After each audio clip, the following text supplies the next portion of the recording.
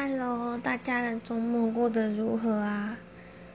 我刚刚在整理塔罗牌的笔记，然后看到一个之前上课老师有提到，然后还蛮有趣的一个算是小心理测验嘛，就是它可以把你出生年份、西元出生年份后面2个数字相加，那你得到那个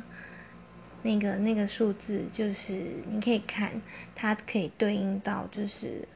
塔罗牌里面22张大牌的第几号牌。那我这边有从1994年到1997年的范例，就是来给大家看有没有人是刚好落在这几个出生年份，然后给大家听听看，就是自己前世是什么，然后这一世又可以怎么做之类的。然后我来看一下，如果你是1994年出生的9加4会等于13，那13它对应到塔罗牌是死神这张牌，那这样所以就是这个你得到的这张牌就代表你的本性或者是上一世的能量，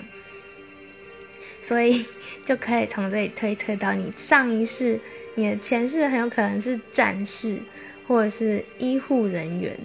其实有些时候医护人员跟战士其实是就是其实没有差很多存在，我觉得。或者是你有可能是杀人者或屠夫，也有可能你是一个助人者，就是你跟别人的性命或是别人的生命有很强大的联系的人，所以你的这一世的牌是死神。那你这一世会有跟爱相关的问题，应该是说你主要的课题是跟爱有关，然后你这个人很重感情，那你在这一世你一定会遇到一个非常重大的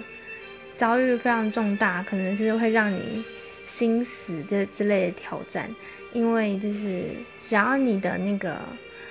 牌是死神这张牌，就是它同时也是天蝎座这张牌，所以如果你是天蝎座，或者是你的出生的年份是属于死神这张的话，就代表你这一世就是跟天蝎座一样，就是你们可能都要遭遇很重大的背叛，然后先让你的心死过一次，然后才能重新重生这样子。然后接下来是1995年出生的人，9加5等于14，那14在塔罗牌里面是炼化或者是艺术。哦，对了，我的牌是托特牌，如果有人也有就是在算塔罗，然后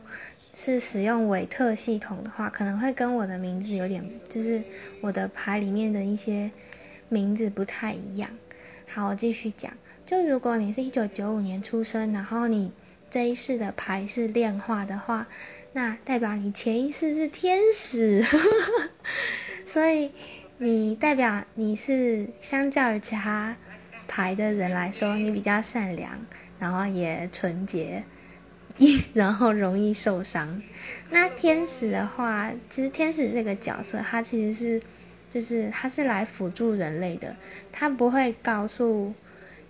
要怎么说，就是它不会过度摄入人类的那个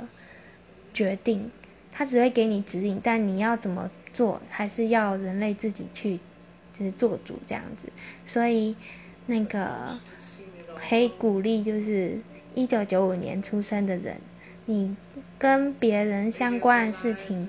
不要太过度摄入，陪伴就好。然后你有些时候可能也会因为太善良，所以会被欺负。然后因为毕竟前一世是天使，所以你会觉得怎么你这一世变成就是想来地球体验一下，到底地球人是怎么过的。那因为你前一世更加不一样嘛，所以你这一世就觉得天哪，怎么地球人这么难以理解这样子。好，如果不相信没关系，反正你就当做就是有趣的东西听一听。然后1996年出生的话是15号牌恶魔，那恶魔这张牌的人，他的前世可能是拥有权力的人，或是奸商，因为你通常抽到恶魔这张牌，代表就是你可以不择手段达到目的，或者是说就是可以跟金钱有关的事情，可以就是出现转机，可以赚大钱之类的。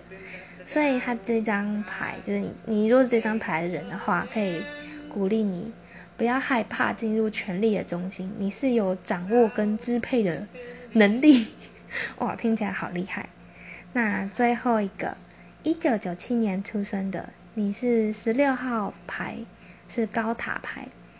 那你的前世有可能是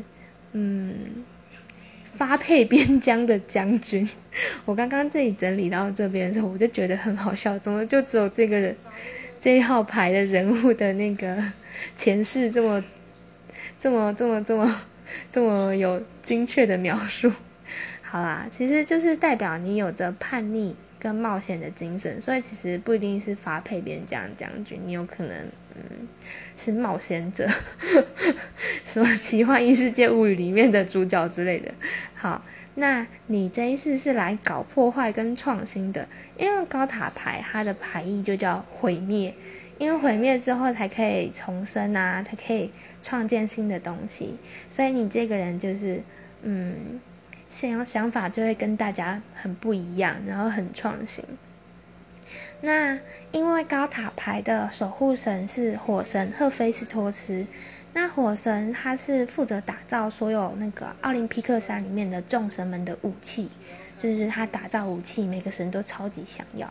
所以就是他的专业是在打造武器嘛。那如果你是高塔牌的人的话，那个塔罗牌它会就是鼓励你可以培养一些专精于某个事物，这样子可以就是对自己有很大的帮助。这样好啦，我这边有笔记的就是这几个年份，大家觉得有没有想要听其他年份的吗？可以跟我说，或者是觉得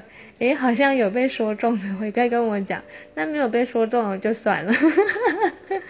反正就看看啦，还蛮好玩的。